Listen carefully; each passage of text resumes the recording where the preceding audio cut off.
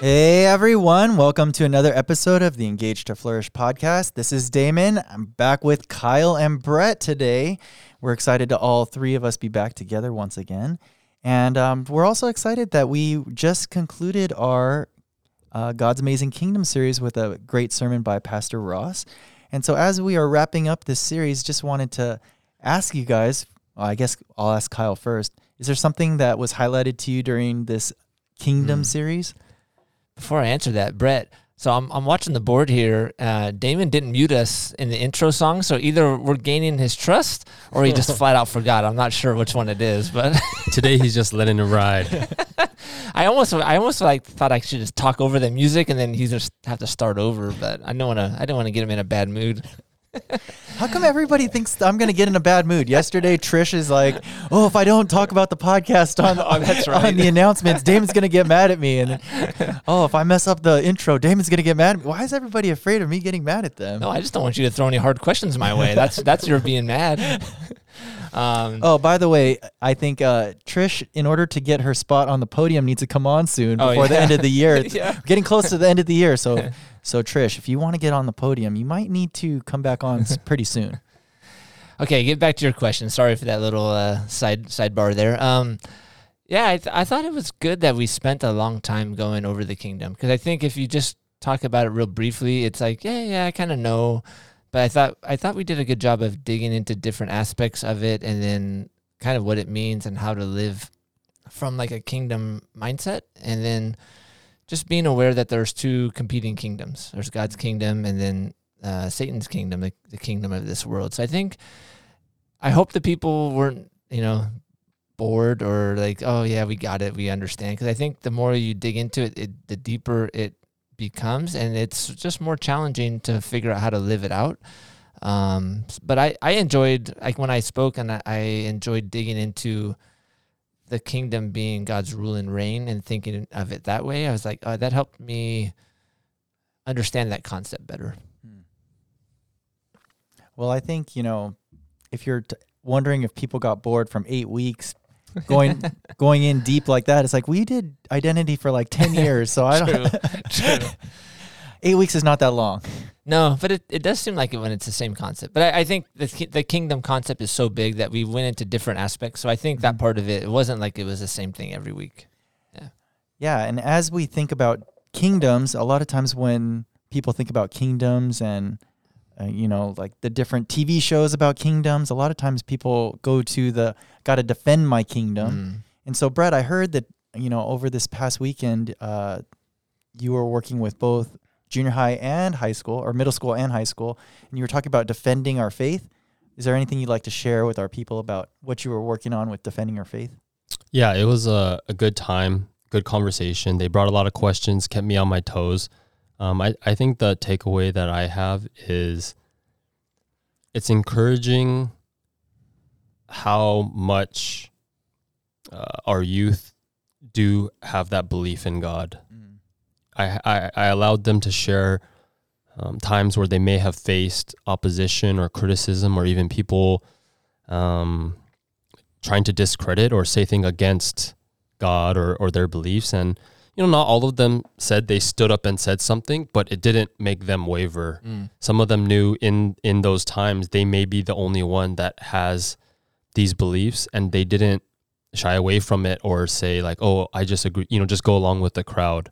And so hearing that was already a good jumping point into diving into it, to helping just equip them a little bit more and giving them more confidence in the things that they do know, the things that they do understand, but just giving them some tools and some perspectives to be able to stand even more firm, to be able to speak up if certain things do come up. And so shout out to Magnetic being with us in the Forge. I think it was a really good time of conversation, and then it was fun too. So it wasn't just like this serious, you're going to get attacked, how are you going to defend yourself? It's not like a pass-fail. It was more like, this is what we put our faith in, and so let's understand why and how we can defend our faith. And so I think it was great to have the whole range of middle schoolers and high schoolers. Yeah, I think it's good that you're trying to help equip them with different things that they can talk about, or different ways that they can feel firm in their own faith because it's going to be attacked as they go into the world. Yeah, and both of my kids are in there. So they're usually, I don't know if they've really ever been in the same Sunday school class because they're 3 years apart, maybe 1 year. But I thought it was cool. They were both excited for the lesson. Like they were both like, hey, Uncle Brett taught us about apologetics today. I'm like, they usually don't like bring up like what you guys are doing. I have to ask questions. Yeah. But it was cool. And then they were explaining, what would you talk about? And then you had told me, Brett, that Ezra asked an intriguing question or a thought-provoking question. So I asked him, hey, Uncle Brett said you asked a good question. What was it? And he was able to share it. And so I thought, I think there's like a hunger for that apologetic stuff in the young minds. Yeah, I think too, there was just an energy of them all being together that they feed off of each other, that they can engage in things and question, and like, some of the time wasn't just asking me, but they would ask out loud and then somebody else would have their own opinion or something. And so I would let them share. And so parts of it was a good just conversation between everybody there. It wasn't just, well, let's just listen to what Uncle Brett has to say and his answers is correct. It's like, well, let's like discuss and dive into some of this. And what do you guys think? Or someone else might have a comment or a question that leads to something else. And so I did have to rein it in a couple times, but overall I didn't know how it was going to go. And I didn't know how I was going to do in trying to explain or kind of get them on the same page. But it seems like, I appreciate the feedback. It seems like things were good. And I really felt like they were ahead of where, not that I didn't think they knew those things, but a lot of them already had some experience. Cool. I know. I didn't want to just... Sorry, I gave Damon the thumbs up, like, okay, go ahead, you can take the front. And he's like, what? You're supposed to finish the conversation.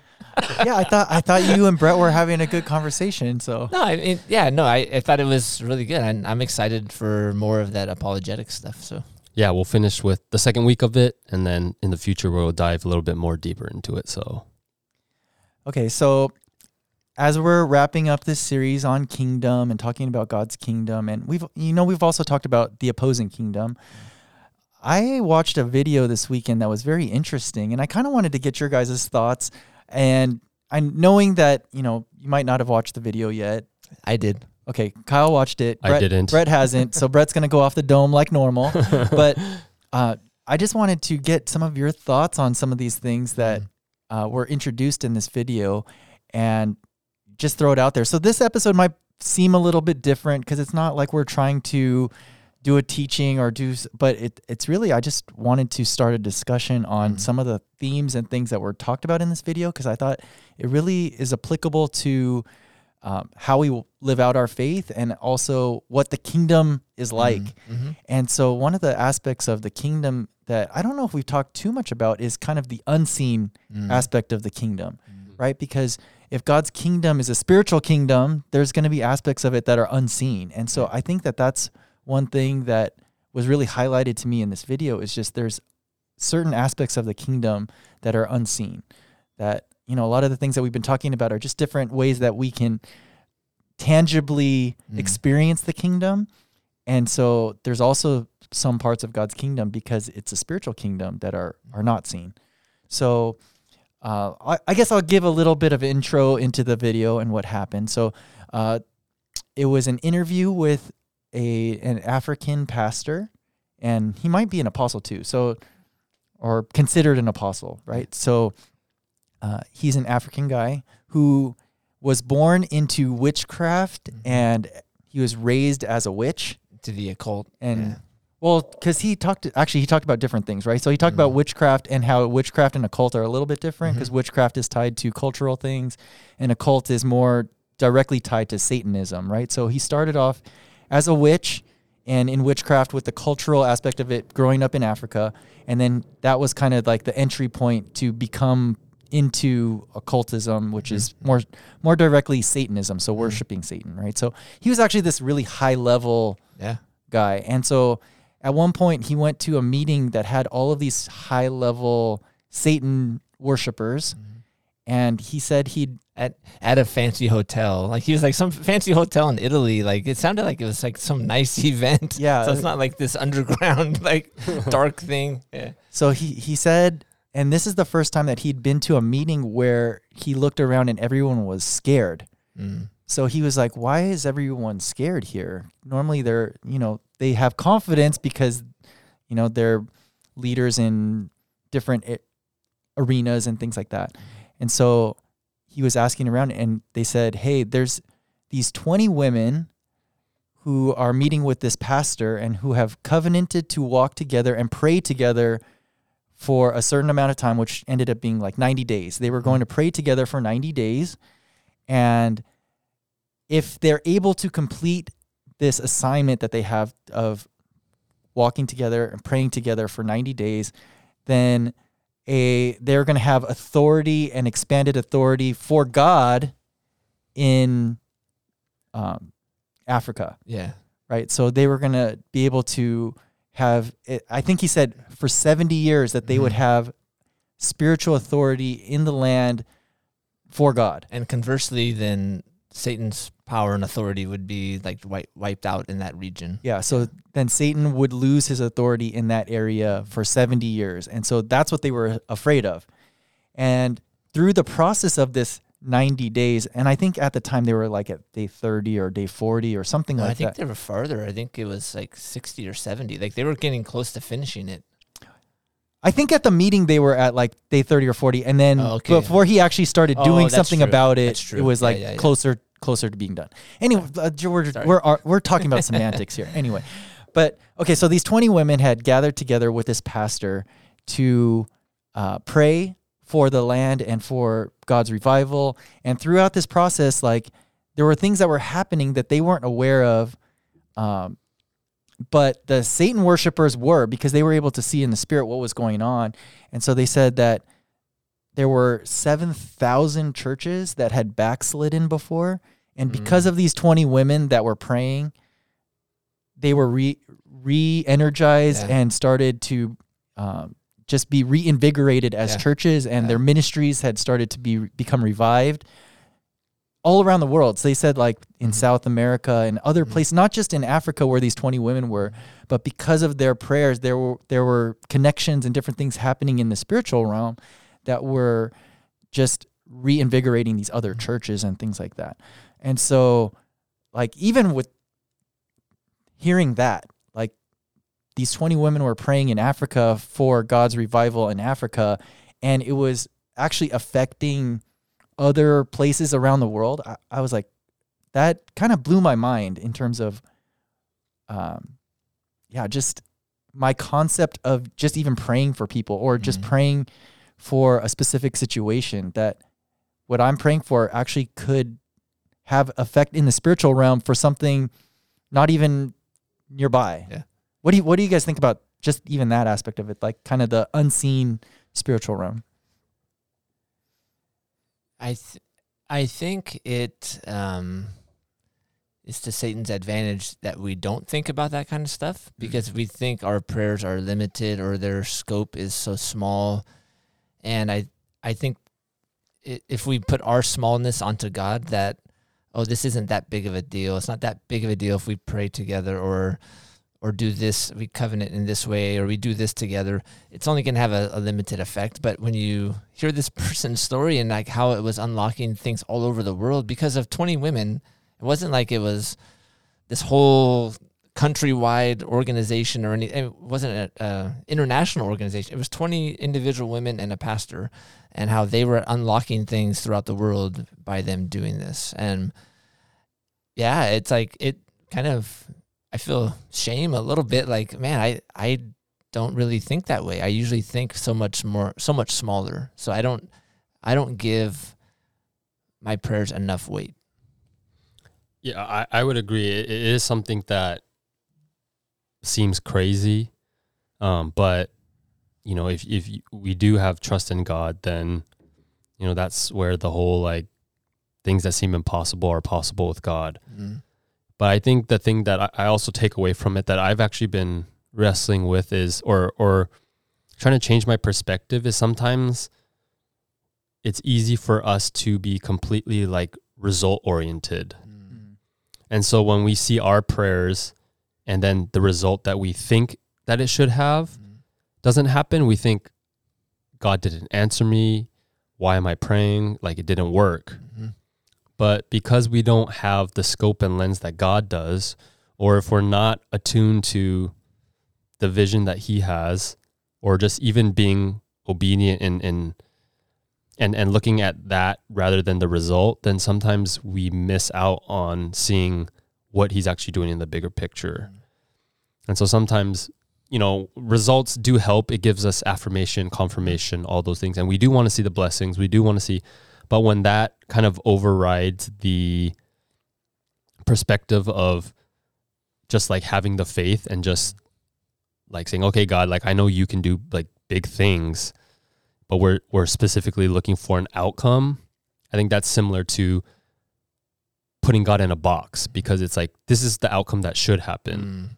And then we're based off of that result when it's like, well, what if God's going to raise 7,000 churches, but you don't see it? Is that worth it to you? And then it's kind of like, I mean, I would hope you would say yes, but for some of us, it's hard when the results aren't what we envisioned or imagined.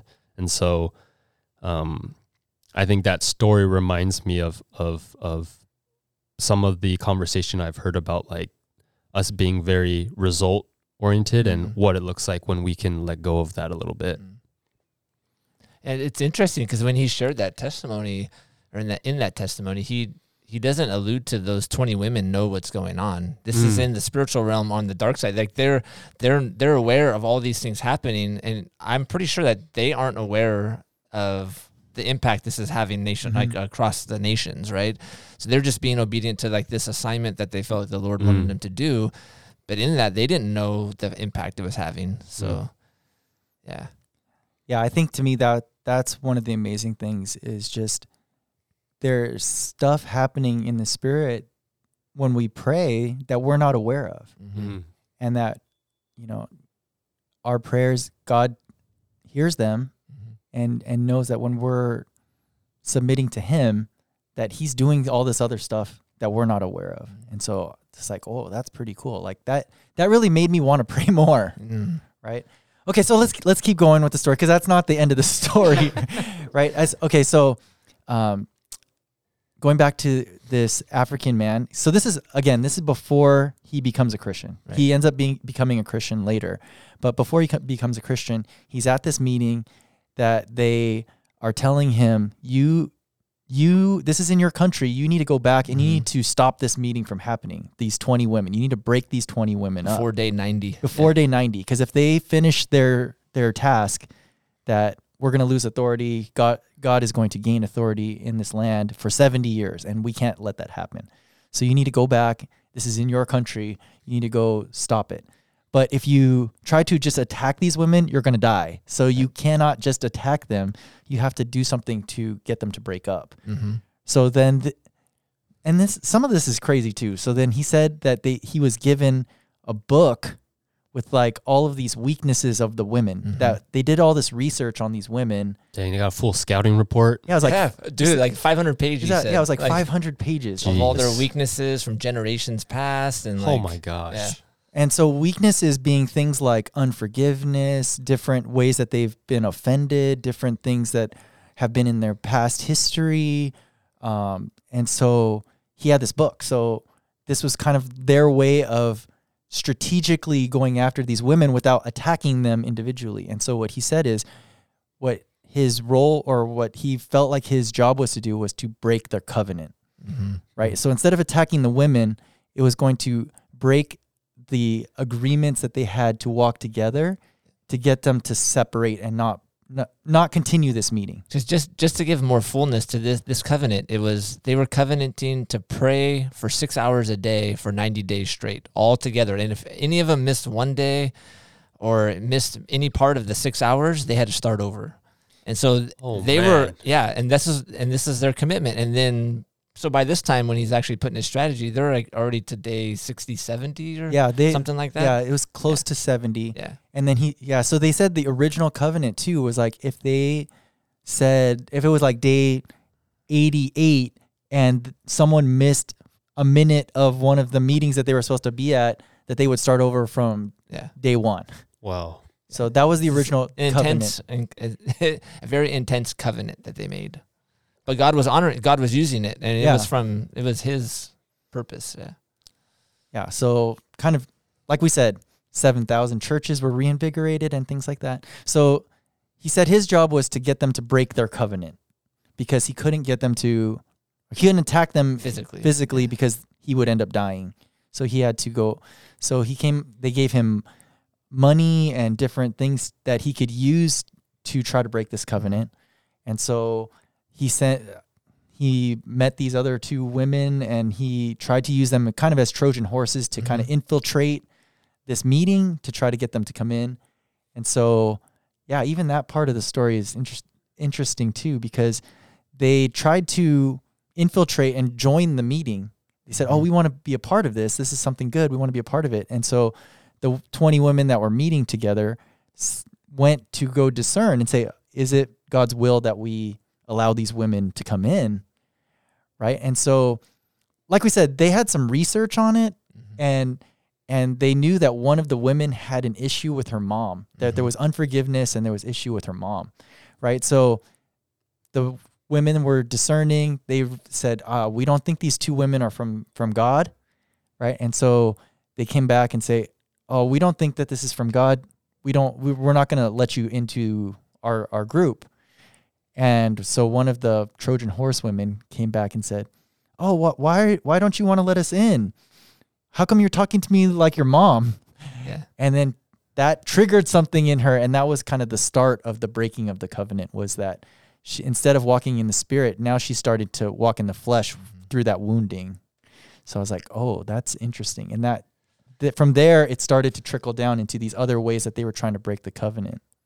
Yeah, they just things like money, possessions, pride. Like the pastor, like he was getting, these people were coming like out of nowhere. It seemed like that they wanted to join. So, we're growing in numbers. That's a good thing. Then they bought him a house, and he's like, they want to provide me with a house, but the house was further away. So they were trying to separate him and make him live further away so that they weren't in community as much. And so it was harder for him to get to those meetings too, yeah, right? so then anything that they could try to do to put in front of him to make him stumble. And so all these different things, and yet they're still persisting. They're having these conflicts, yet they're all the way up to day, like, they get to day 89? They got to day 89. And they're despite all of this, there's all this turmoil going on, yet they're still like sticking to their covenant. And yeah, and then so eventually on day 89 is when the different disagreements and the different offenses actually end up breaking the covenant. And so they end up not making it to day 90 by one day. So I'm thinking we should put the link to that. It's a YouTube video. We should put that in the show notes so people can watch and get the full story after that. But it's pretty amazing, incredible story, and it's 3 hours long. So, but is there an actual conclusion to it? Yes. Okay. Yeah. Well, so that is also part of his testimony. Yeah. Because then, out of that, what happens through that is how part of his conversion story and how he becomes a Christian. The very next day, like he meets Jesus, like in a crazy way. So it's a cool story, but so I just want to give that to the listeners because we're not going to give all the extra details. We don't have time for all that. Yeah. So if you're interested, you can watch it. But I know we wanted to talk about like that whole breaking of covenant, the way the enemy kind of subverts. So do you think it's like a good time for like behind enemy lines or something, or? Let me make sure that the audio is turned on for that because last time I forgot. So maybe it is time for Behind Enemy Lines.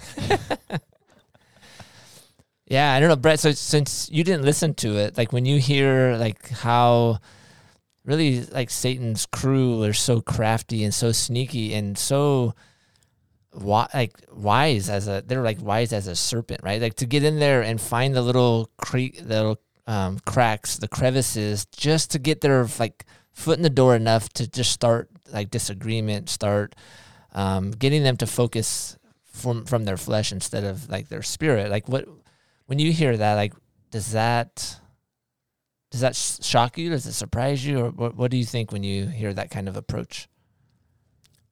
I think it's shocking in that it's not every day that I think of the extent to which the enemy is working and to which degree to which extremes people will go to. I mean, the fact that they had a full gathering and meeting to strategize and essentially deploy people to say, this is your job, this is your objective. Here's a 500-page scouting report so you know everything. Like, and I think they gave him like 300 or 500 grand. Yeah, I think it's half a was million, like, he said. Yeah, it was like so it's like that much resources and time and energy and efforts put on the enemy's end. It seems daunting and scary, and it seems like, wow, there's really a lot going on that no one knows about, right? I'm sure, I mean, the fact that this pastor is sharing it, like, that means it's going on more than we know. And I think on one end, it definitely can make people want to like ignore or shut that stuff out because it's like scary to think about, or like your mind can just race, right, and go different places. But I think the thing that I have to remind myself, because I could be very pessimistic, is like, we know who wins. And so despite the efforts and the extreme lengths and how scary and daunting it can be, it's like God's even greater than that. And so it doesn't always make us feel better right away, but it's something that it's like, okay, no, then that means I need to like hold on to God tighter and get closer and know more. And so I think it just reveals to me like also the power that's in God, that he can defeat all of that. Right. And so on one hand, I think there is this uneasiness where you're like, that doesn't feel good. That's weird. I don't like that. And on the other end, it's like, okay, well, what do I turn to then? And then it's like, well, okay, God outweighs this. So that's where I need to put my trust. But that's wild and that's only a little part of it. It's 3 hours long. That's only a little part of it. And so yeah. I think that was like 5 minutes of I the was 3 gonna hours. say, it seems, crazy. Yeah. Yeah, I think for me, one of the things that's highlighted is the power of our commitments and our covenants with walking with other believers and then walking with the Lord, right? And so when Jesus died on the cross, he was initiating a covenant with us, right? That he will be with us, that he will be our savior, and that when we receive that, then we can walk in covenant with him and the power of that covenant. But there's other covenants that we make with people, right? When we walk together as a church or when we walk together as a husband and wife, and there's different covenants and relationships and agreements that we make to commit to walking together. And so just seeing in this one instance, the power of the covenant of the 20 women walking together, that these 20 women are able to revive 7,000 churches. It's like, okay, well, if we just kind of boil that down, like what's the power of a husband and a wife, two people, right? Could it, even if it's like 7 churches, right? It's like 1/1000th of that. It's like, could we revive 7 churches? Like that would be amazing if just walking together and praying together and committing to each other. Wow, Yeah. that's amazing. Or even not churches, like 7 other families or 7 other people, just by walking in covenant. Like you could have impact on just individual lives too. And so then what that also highlights is why the enemy wants to break covenants, right? And so why he wants to attack our covenants, why he wants to attack our relationships with other people, why he wants to attack our marriages, why he wants to attack these different things, because he knows the power of what happens when people walk in covenant with the Lord. And so instead of attacking the people, right? Like, oh, I'm just going to kill that guy, right? It's like, oh, I'll just break the relationships that he has or the commitments that he's made or these different things so that we're not walking according to the commitments that we've made. We're breaking them. And the power that is lost and how, we could have a powerless faith because we're not walking according to the commitments that we've made.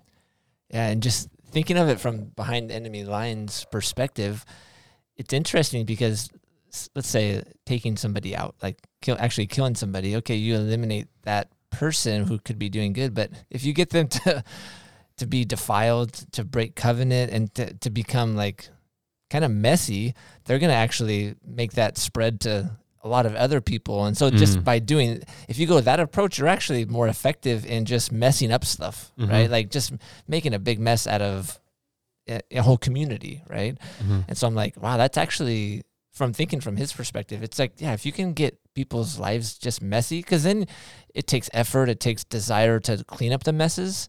And a lot of times it's just, I don't want to deal with it. I'll just sweep it under the rug. But then it stays there, and then that leads into stuff festering or stuff boiling over later. And he can actually have a lot more effectiveness. Yeah, it's like we know that God knows who we are and how we're wired, but the enemy also knows that. And so he knows what buttons to push. And if he's able to push enough, then now your influence towards others is, rooted in the things that the enemy's pushing. And so that is really tricky or it's something to be wary of, because getting just the same way that the enemy and this pastor in that mission he had was given the scouting report to know everything and know what the good guys, the women, how they were wired and functioned so that he could push buttons. It's like, in the same way, it's good for us to know the ways that the enemy works so that we're aware of like his plans. We maybe don't have a 500-page scouting report on all the ways that the enemy works, but I think something, that we do on this podcast is to help almost like give a scouting report on the enemy, right? In that same way. And so it's a game of chess in certain ways. And so we're just trying to stay one step ahead. And I think that's one other reason that I feel really blessed to be a part of Catalyst is that, in this scenario, right, with the book of weaknesses and things like that, one of the things that the pastor, after he got converted, started to think about is, why didn't those women address some of the weaknesses that they had? Why weren't, in this discerning and praying, why weren't they discerning some of those things so that they could be aware of the ways that the enemy could attack them, right? And so one thing that I'm really appreciative for at our church is that we have the healing and wholeness ministry so that people can address some of the wounding, some of the things that they're holding on to, some of the unforgiveness and those types of things, so that when the enemy comes in to try to bring offense or try to, hit those wounds or trigger them, right? Instead of it being a festering wound, it's healed and whole, and so it doesn't have that same effect. And so instead of them responding in a way that gets them in the flesh and gets them to break their covenants, it bounces off, right? So if that woman who had an issue with her mom, if that wasn't an issue anymore because it was healed, then when the Trojan horse woman came in and said that, it wouldn't have bothered her, and then that wouldn't have been the start of the unraveling of their group. No, that's good that you bring that up, because obviously we're not doing this to strike fear, and we don't want people to live in fear. We have to be aware, but not let it turn to fear. But it also highlights that we need to be good at recognizing when there's unforgiveness, when there's wounds, when there's things, and when they get brought up, to deal with them. And that's what God wants to heal and bring kind of a wholeness to that. And I thought there was a quote that guy said at the very beginning or early part of the testimony, and he said, he's like, not enough Christians know this, and he said, salvation is free, but deliverance has a cost. And so when we're saved, it's great. Like that's gonna be our ticket to heaven, so to speak, right? We're saved, and we can't lose that, but that doesn't mean that all of our hurts, all of our woundings have been dealt with. That comes at a cost. It takes effort. It takes time. It takes kind of pain to go through that stuff.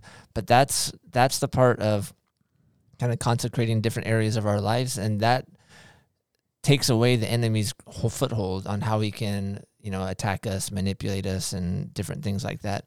But I think, like you said earlier, I think, Brett, that sometimes it's just, I don't even want to think about it. I don't want to go there because it's just too hard or too difficult.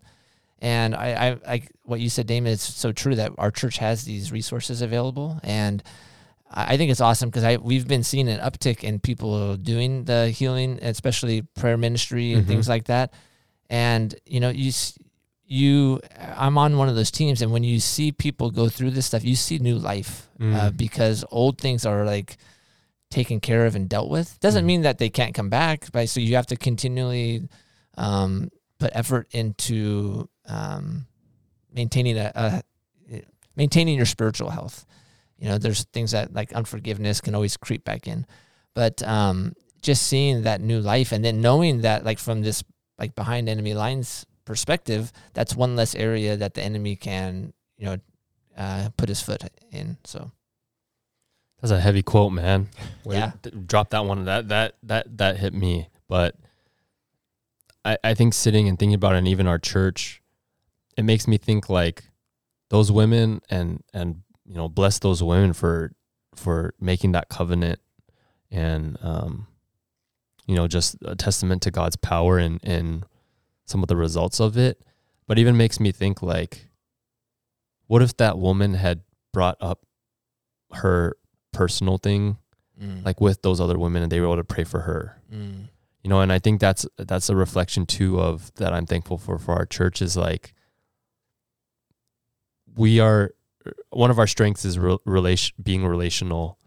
And so in those things that we need help and healing and, you know, sometimes we are beaten down or feel like we're losing the battle.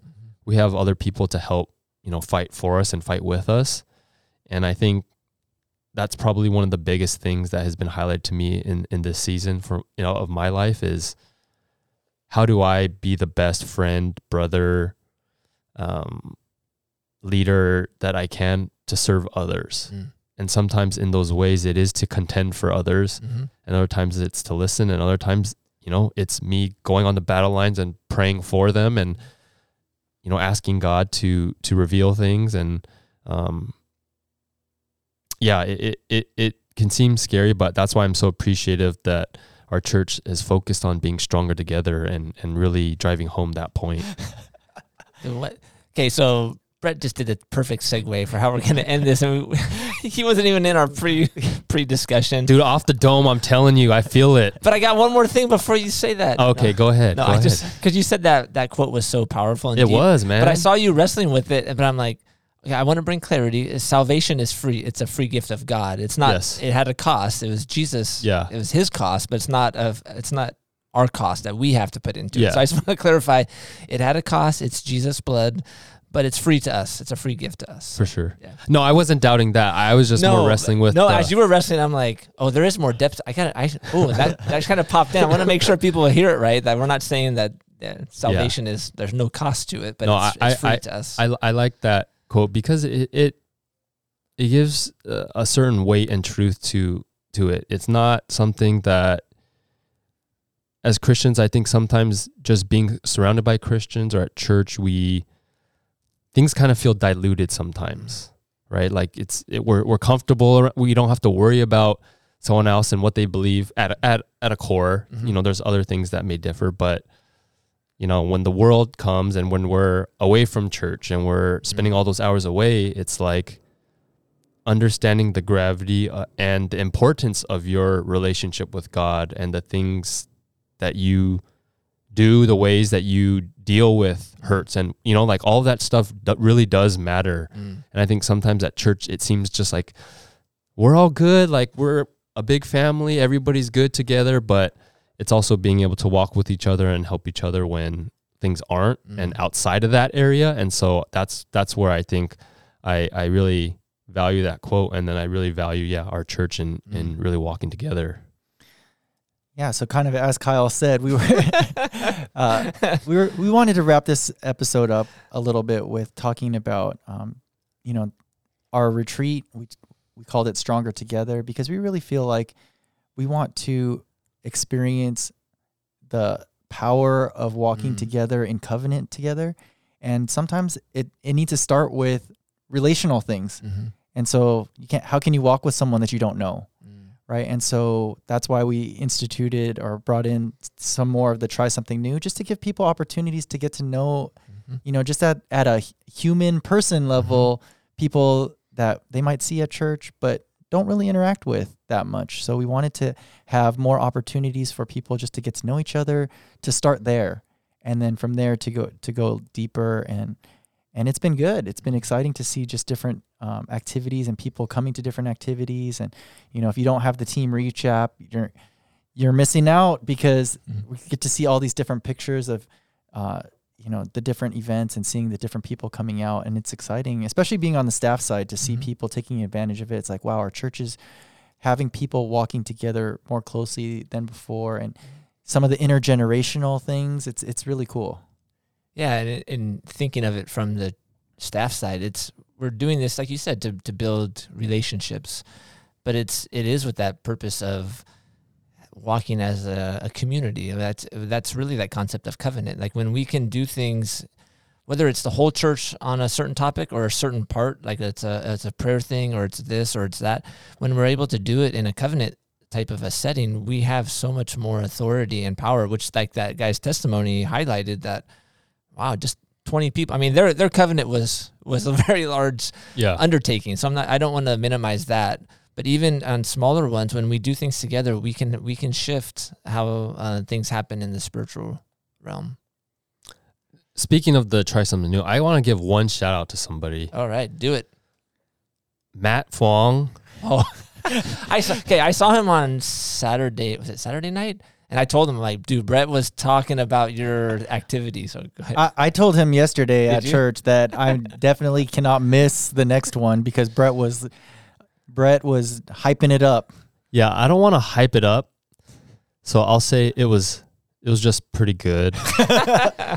And Matt was just semi-prepared and just had a little bit of example. And no, I was, Matt, I love Matt. He's such a funny guy, and I don't even think he tries to be or knows that he's that funny. And I don't even know if he listens, but it was just cool to see what he did. It was composting. So if anyone's interested, sign up, because it's legit. It's 100% legit. And the guy's a magic man. He's not a wizard. He's not into that kind of stuff, but the guy, he knows how to get it done, and it's pretty cool. So that was something that I had to represent my wife, because she signed up for it. And so I didn't know what to expect, or didn't really, put my efforts forward. But when I was there, I was like, this is pretty cool, just to see people and the things that they're offering. And so it was really awesome. Well, I just wanted to say one thing before we close.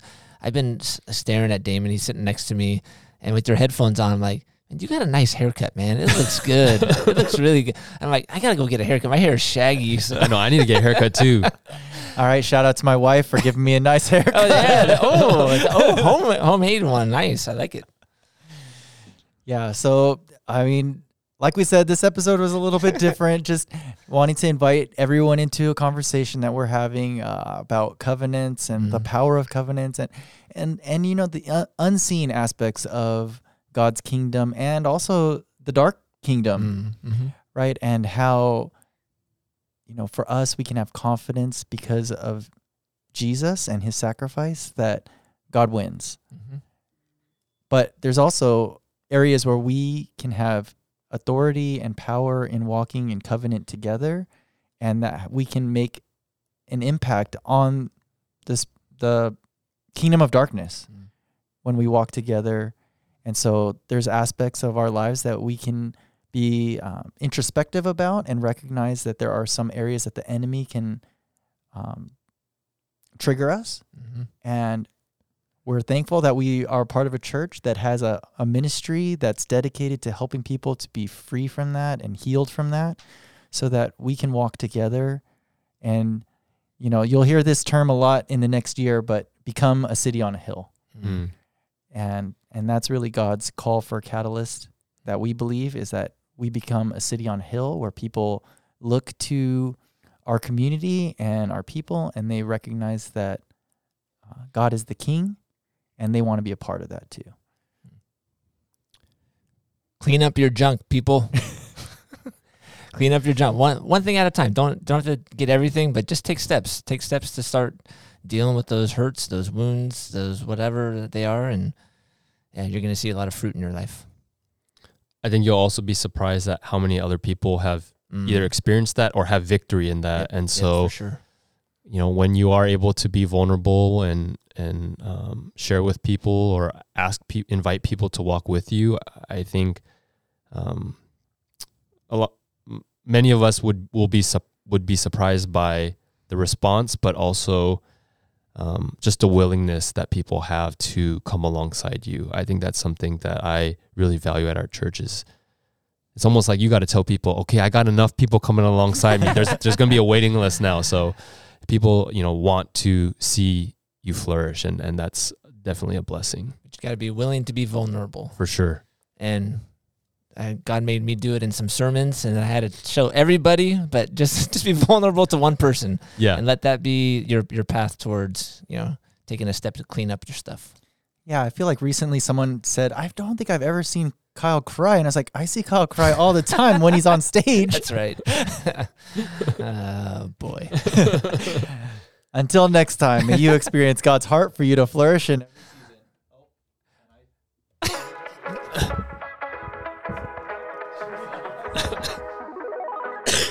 Thanks for listening to the Engage to Flourish podcast. We hope that you enjoyed this episode and encourage you to subscribe on Apple, Google, or Spotify so that you don't miss any new content. You can also check out our sister podcast, Catalyst Stories, available on multiple platforms as well. We would also love for you to check out our church. We meet every Sunday at 10 a.m. at Stanford Middle School in Long Beach.